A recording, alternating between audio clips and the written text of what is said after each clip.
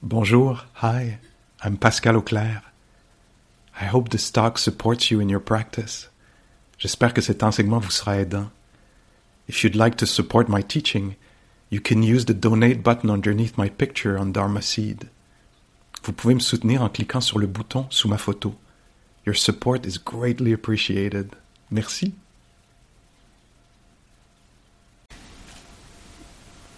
Alors, Attends, comment je pensais à ça, là, juste... De quelle façon est-ce que la pleine conscience est libératrice?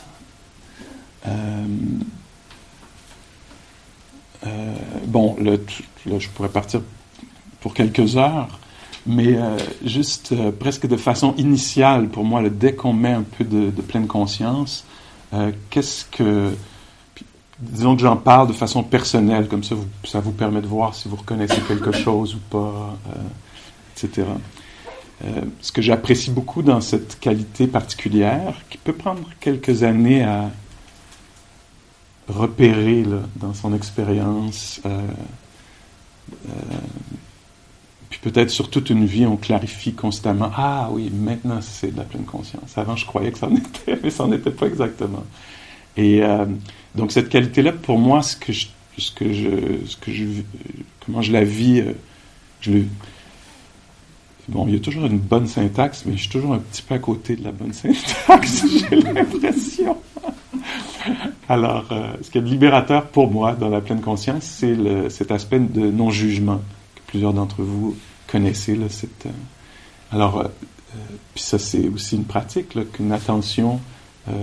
que l'attention soit non jugeante, soit envers soi-même ou les phénomènes ou les autres, etc. Donc ça enlève déjà une couche de souffrance.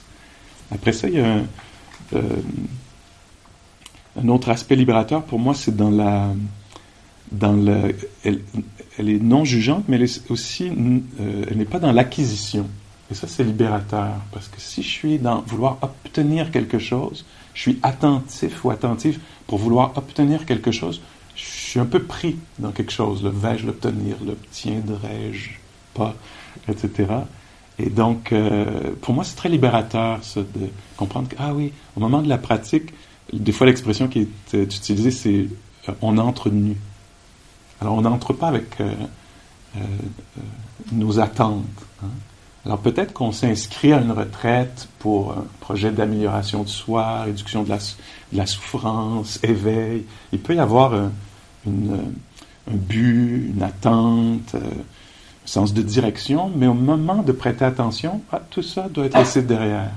Parce que la présence attentive ou la pleine conscience, elle rencontre les phénomènes tels qu'elles sont. Pas dans le but d'obtenir quelque chose. Et ça aussi, ça reste une exploration. Là, c'est quelque chose à explorer, comment renoncer à l'attente. Je suis attentif à ceci dans le but que ça parte. La douleur, l'agitation, etc. Puis il y a une sorte de pureté, là. C'est un mot un peu dangereux, là, qui a ses désavantages. Là. Mais il y a une épuration, disons, qui se fait avec la pleine conscience, où il y a on se tourne vers les phénomènes avec curiosité, parce qu'ils sont en existence. Ah tiens, c'est ça qui est. C'est pas... c'est une sorte peut-être d'humilité là-dedans, puis certainement de curiosité. Il y a une très grande curiosité, qui est aussi un autre aspect, pour moi, que je trouve libérateur, c'est cette fraîcheur du regard. Alors, une autre chose à laquelle on renonce dans la pratique, c'est à nos a priori. Et par exemple, quand je parlais de la note mentale, qui est une technique, qu'on pourrait dire, une façon de pratiquer en nommant la chose qui est vécue, de laquelle on s'approche avec attention, avec curiosité. Donc, souvent dans la vie, quand on nomme les choses, c'est comme une conclusion. Un arbre, une Edelweiss, j'essaie de calme. Les clichés. Une vache, du fromage. Je blague, là. Je sais que... Et donc, quand on nomme, souvent, c'est réglé. Hein, c'est la conclusion. On nomme une chose, c'est la conclusion. Alors que, ici, c'est autre chose. Quand on nomme, c'est plutôt comme si au bout de l'appellation qu'on donne à la chose, c'est comme s'il y avait, presque comme s'il y avait un point d'interrogation. Ah, un pas. Qu'est-ce qu'un pas? C'est une question, en fait. Hein? Qu'est-ce que j'appelle un pas? Je découvre ou redécouvre le familier. Inspiration, c'est pas pour... Ah, inspiration, ça c'est fait, ça c'est réglé. Expiration, ça c'est fait. C'est pas comme ça, hein? C'est inspiration. Hein? Qu'est-ce que c'est? Joseph, un de mes enseignants, peut-être le vôtre aussi, dit la note mentale, c'est un petit peu comme un cadre autour autour d'une image, d'une photographie ou d'un tableau. Ça nous invite à vivre l'expérience là, de cette œuvre d'art. Et donc la note, c'est le début, en fait. On pourrait dire, si on l'utilise, parce que c'est pas nécessaire, ça peut être utile, puis il faut voir pour soi, là, quand, entre autres, l'esprit est éparpillé, ça donne un cadre, justement. Ça permet d'encadrer, là, de dire, tiens, de tout ce qui se passe, puis mon esprit papillonne est éparpillé, qu'est-ce qui peut être connu? Vas-y. Ah, tiens, un goût. Ah, salé, sucré, sec, mouillé. Ah, désagréable. Ah, le calme, la peur, oh, la honte, le désir de ne pas être, d'être ailleurs. Ah oui, le désir d'être ailleurs. On nomme pour s'inviter à ressentir. Ouais, donc, ce dont j'essaie de parler, là, c'était de la fraîcheur du regard. On plonge en dessous de nos idées reçues.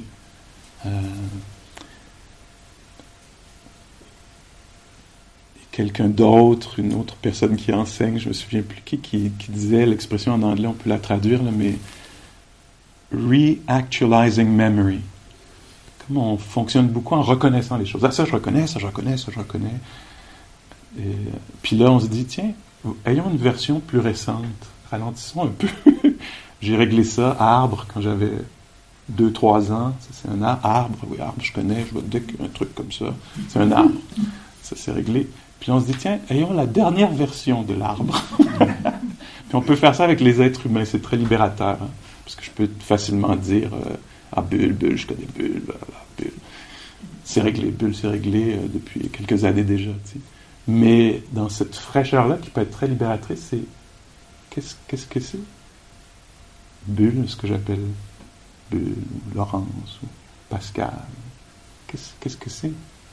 Ou qu'est-ce que c'est? Que c'est ça, la pratique de la méditation, c'est qu'est-ce que c'est que d'être un être humain?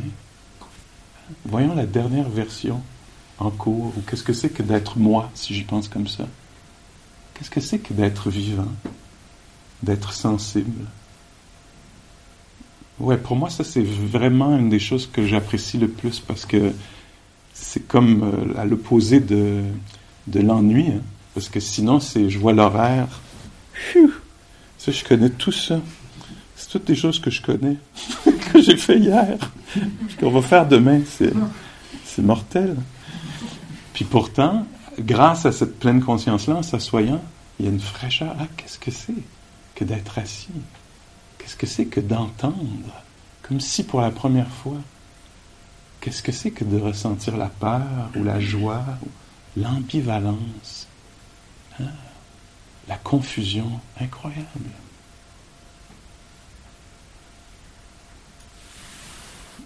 Puis je répète un autre aspect libérateur, parce que je pense que c'est bien les choses que ce soit répété. En tout cas, c'est l'histoire de ma vie personnellement.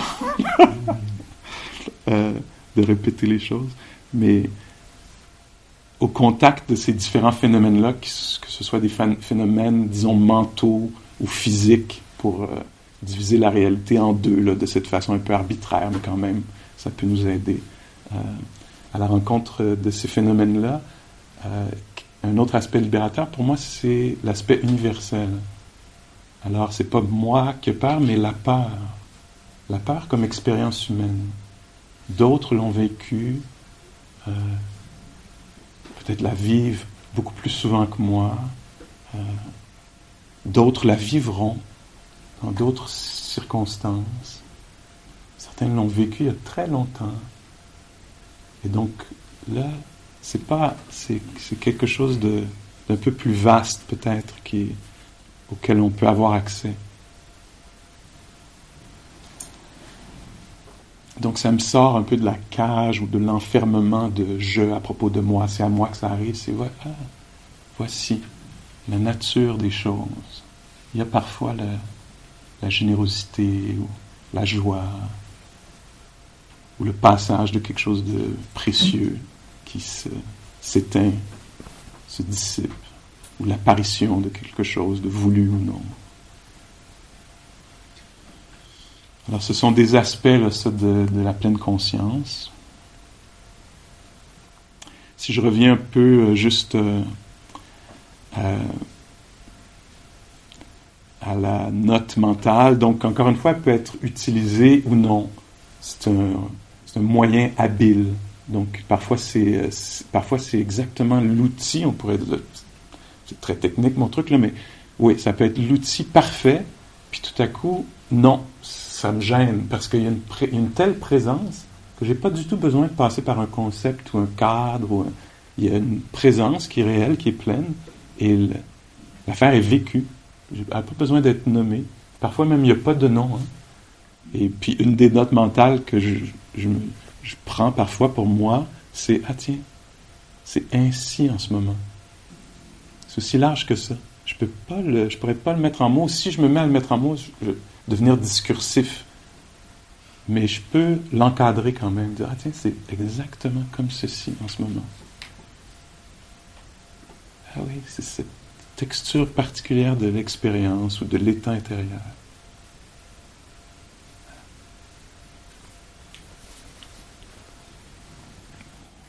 Et donc, la note mentale, c'est ça, il faut voir pour soi, est-ce que c'est quelque chose qui est soutenant ou encombrant. Et c'est ça l'art ou la science de la pratique, c'est à nous de voir. D'abord, il faut se rappeler que cet outil-là est disponible. Puis le prendre, ne pas l'utiliser ou non. Et je pense qu'il se mélange très bien avec la pratique de l'ancrage. Alors, c'est pas des choses opposées, hein, c'est des choses qui peuvent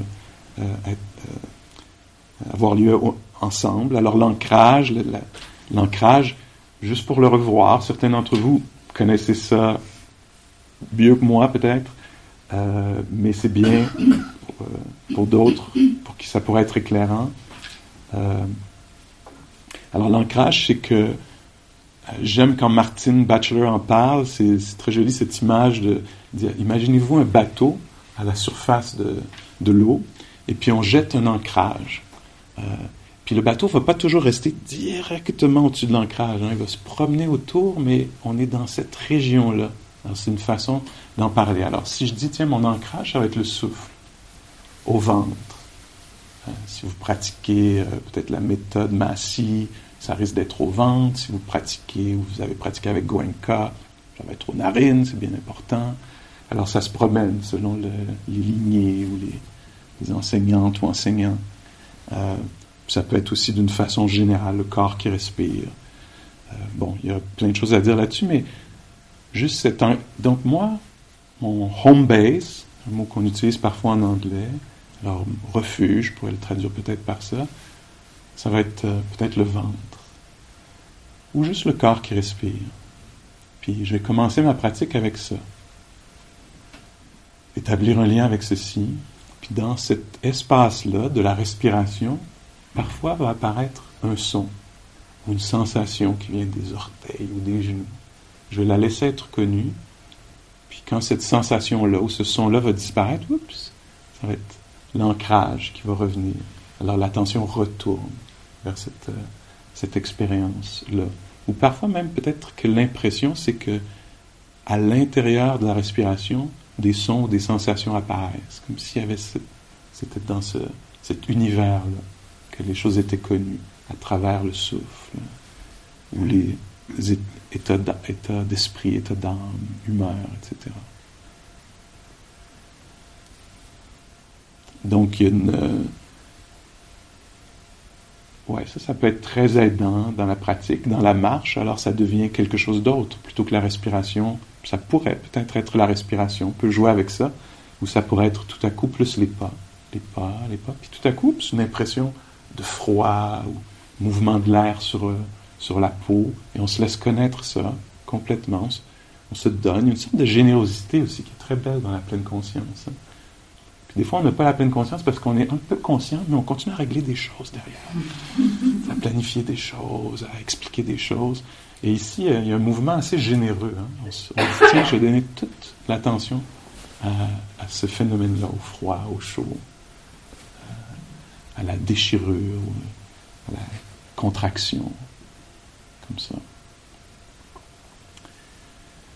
Donc, dans la marche, peut-être les pas pourraient devenir l'ancrage. C'est possible aussi, ce que je voulais dire ce matin, un peu comme la note mentale, c'est possible qu'on ne travaille pas avec un ancrage, qu'on ne pratique pas avec un ancrage. Et ça, je pense que je le décrirais comme une attention ouverte, ou non dirigée. Et donc, là, c'est un peu une autre approche, puis on a toute la journée pour jouer un peu avec ça, voir qu'est-ce qui est aidant, qu'est-ce qui marche mieux pour cette personnalité, ou cette personne-ci aujourd'hui, ou ce matin. L'autre approche, c'est une approche par impression, je dirais, une attention ouverte. Alors moi, je suis assis, tiens, je vais le faire peut-être parce que ça me semble être une bonne façon de le modéliser. Là, et donc, par exemple, là, pour moi, il y a la conscience des couleurs. Conscience de la vue, de la lumière. Puis, respiration. Sensation de picotement dans les mains. Sensation du visage. Je nomme ce qui est connu, ce qui apparaît à l'avant-plan. Son lointain.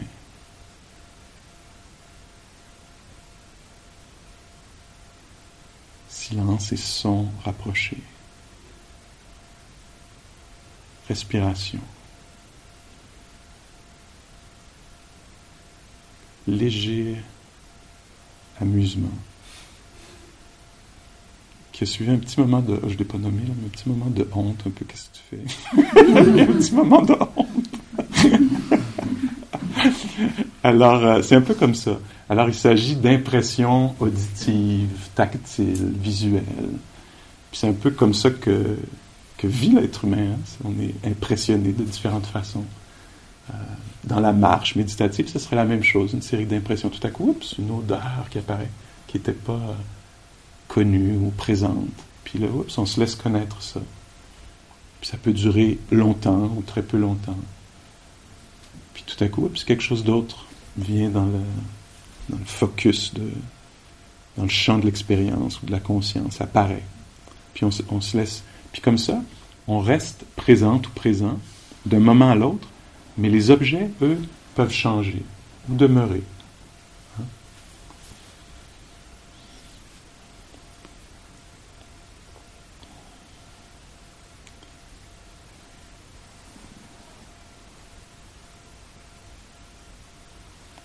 OK. Puis pour finir, peut-être que juste nommer, puis je reviens à ça là, que j'ai nommé un peu plus tôt, donc il y a l'expérience humaine, du vivant, ça bouge, toutes sortes de façons, puis on peut arbitrairement, encore une fois, diviser ça en deux. Il y a toutes sortes de façons dans la psychologie bouddhique de diviser les choses, de déconstruire, j'en ai parlé un peu hier. On peut couper en 2, en 5, en 4, en 6. En tout cas, il y a toutes sortes de façons de diviser l'expérience humaine. C'est une façon de... C'est toujours un peu arbitraire, mais ça nous permet peut-être de faire une certaine exploration. Alors, il y a une façon peut-être de la diviser en deux ici, qui serait le monde physique, matériel, le monde des 5 sens, on pourrait dire, du point de vue d'un être humain, puis le monde peut-être plus mental, ou du cœur, de la psyché, qui est une autre comme un autre domaine. Puis évidemment, ce sont des vases communicants parce que, si je le dis en québécois, quand je chante tabarnak, je le sens dans la chaleur ou la contraction dans le ventre ou la gorge, etc. Donc, ça communique énormément. Mais ça peut être une façon pour nous d'aborder les choses, comme une sorte de lunette. Hein. Dans le dharma, il y a toutes sortes de lunettes qu'on met. On est invité à retirer la lunette du je à propos de moi, ce que je veux, ce que je voulais, ce qui s'est passé pour moi, ce que je vis, ce qui m'arrive, ce que je veux pas, pourquoi je suis de même, etc. On dit, tiens, posons ces lunettes-là, quelques moments, mettons une paire de lunettes du dharma, puis regardons notre expérience à travers ce filtre du monde physique, de l'autre monde, texture ou ambiance intérieure, de l'environnement intérieur.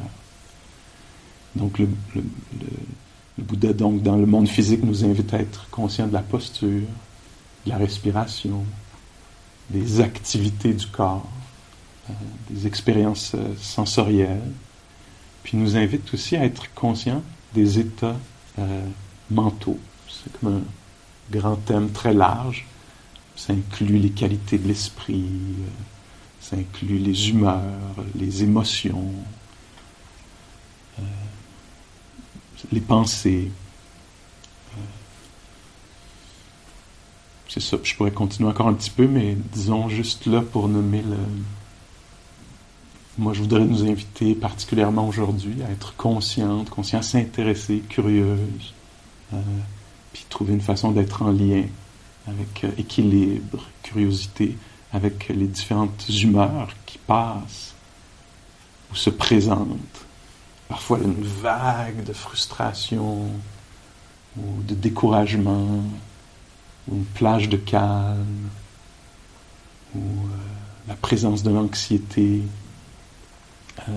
Puis il y a des composantes à ces choses-là qui peuvent être physiques. Donc de s'intéresser à ça. Tiens, le calme dans le corps. Puis le calme dans l'esprit. Comment ça se manifeste?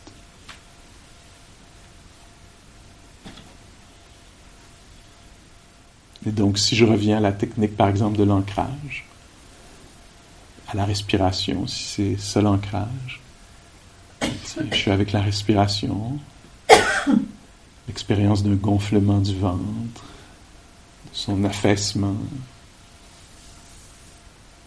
gonflement, affaissement, puis tout à coup, je découvre que l'esprit soit posé, soit très agité.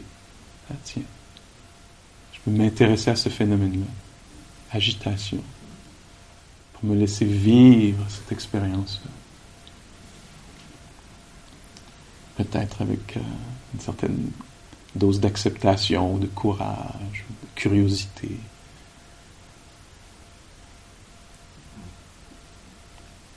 Sans juger, sans vouloir se débarrasser, sans régler trop vite. On a, tiens, qu'est-ce que j'appelle l'anxiété? Ouais, mais je connais très bien, excuse-moi. Mais... Non, mais attends. Où est-ce que c'est ressenti? Qu'est-ce que c'est l'ambiance? Plutôt que d'être sous l'emprise d'une humeur, d'une émotion, s'y intéresser. C'est très, très différent comme rapport.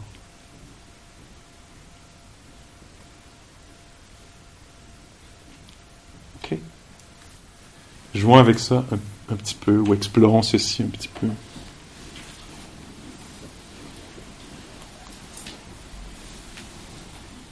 Ça peut être très sain là, de tout oublier ce que j'ai dit, que ça retrouve, que ça émerge, que ça apparaisse,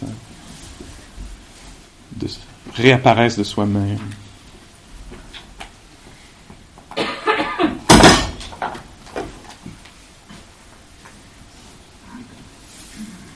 Peut-être ça pourrait être bien de laisser les bouteilles d'eau à l'extérieur. Je pense parce que pendant qu'on est ici, de toute façon, on ne boit pas tellement. Hein? Donc, on pourrait s'entendre là-dessus, sauf le prof. Pour des raisons là,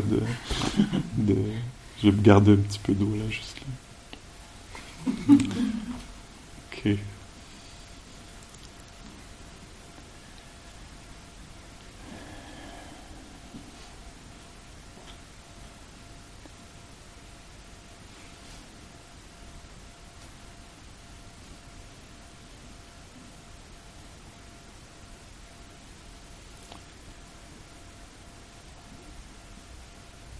Ça peut être bien de commencer par juste découvrir l'espace autour de nous, à travers un des sens ou quelques-uns des sens.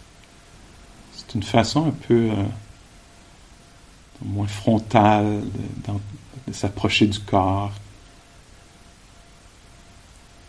On peut avoir un rapport un peu compliqué avec le corps. Donc juste de découvrir un peu la lumière, la température.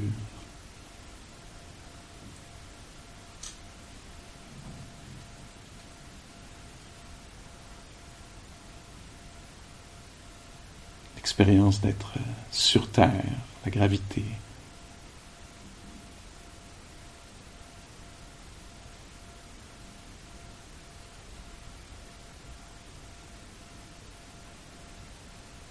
Puis comme ça, très doucement, on découvre un peu le corps qui est sensible.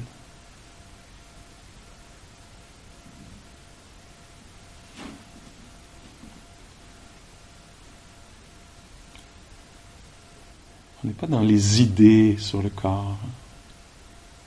On est dans l'expérience de ce que j'appelle le corps.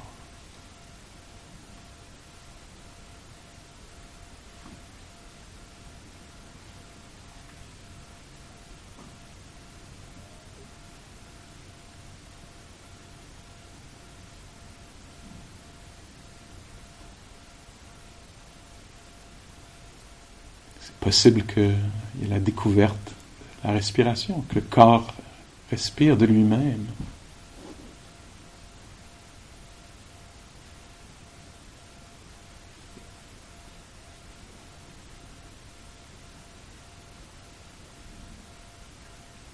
Tiens, ça a sa propre vie, ce corps animal.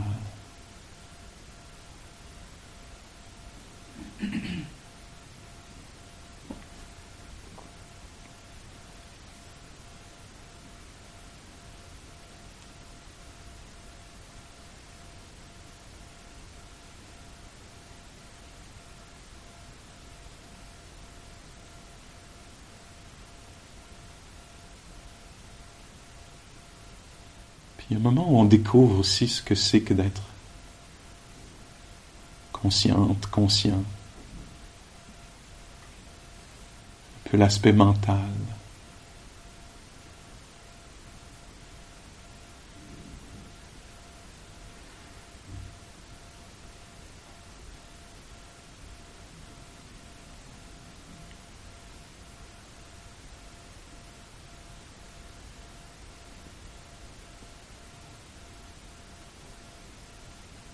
Parfois, si je peux l'exprimer de cette façon-ci, parfois la conscience est colorée.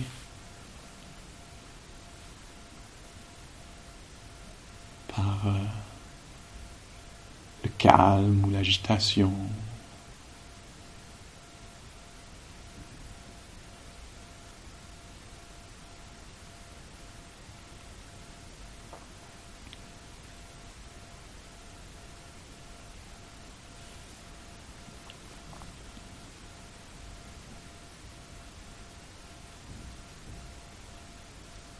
Une attitude bienveillante ou plutôt dure.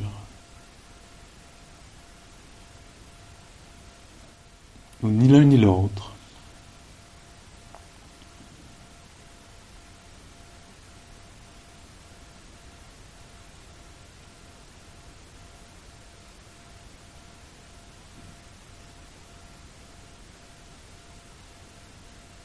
Étant présent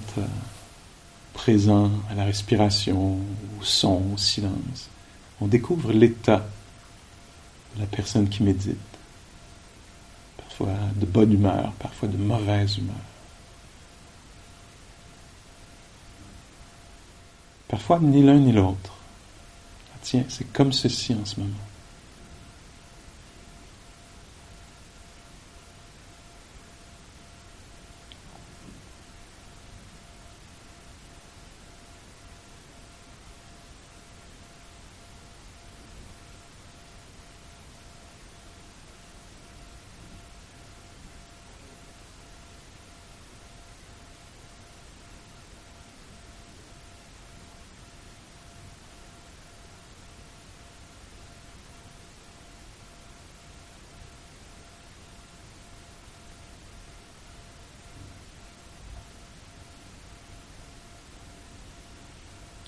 Parfois c'est dans la réception, l'écoute. Parfois plutôt dans l'émission. Il y a beaucoup de choses à émettre, des choses à dire.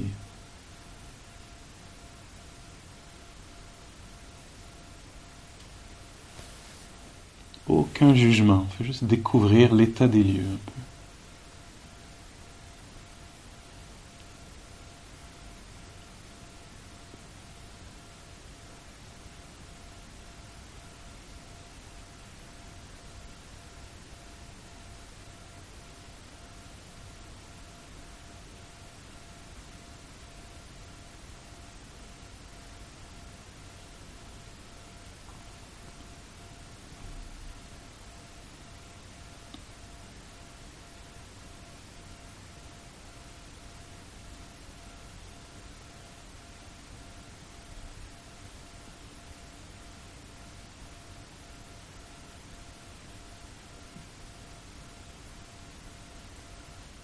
Et en demeurant présent,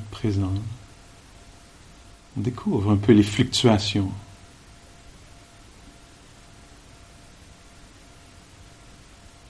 Dans le corps vivant, dans l'esprit ou le cœur, en soi.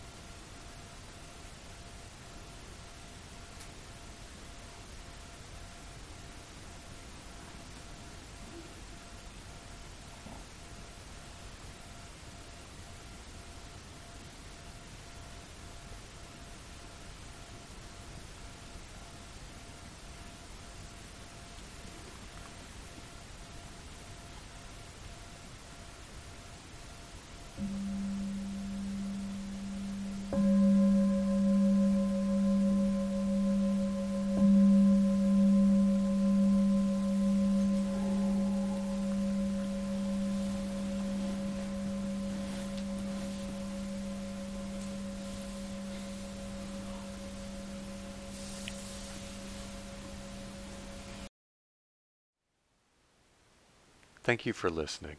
To learn how you can support the teachers and Dharma Seed, please visit dharmaseed.org/donate.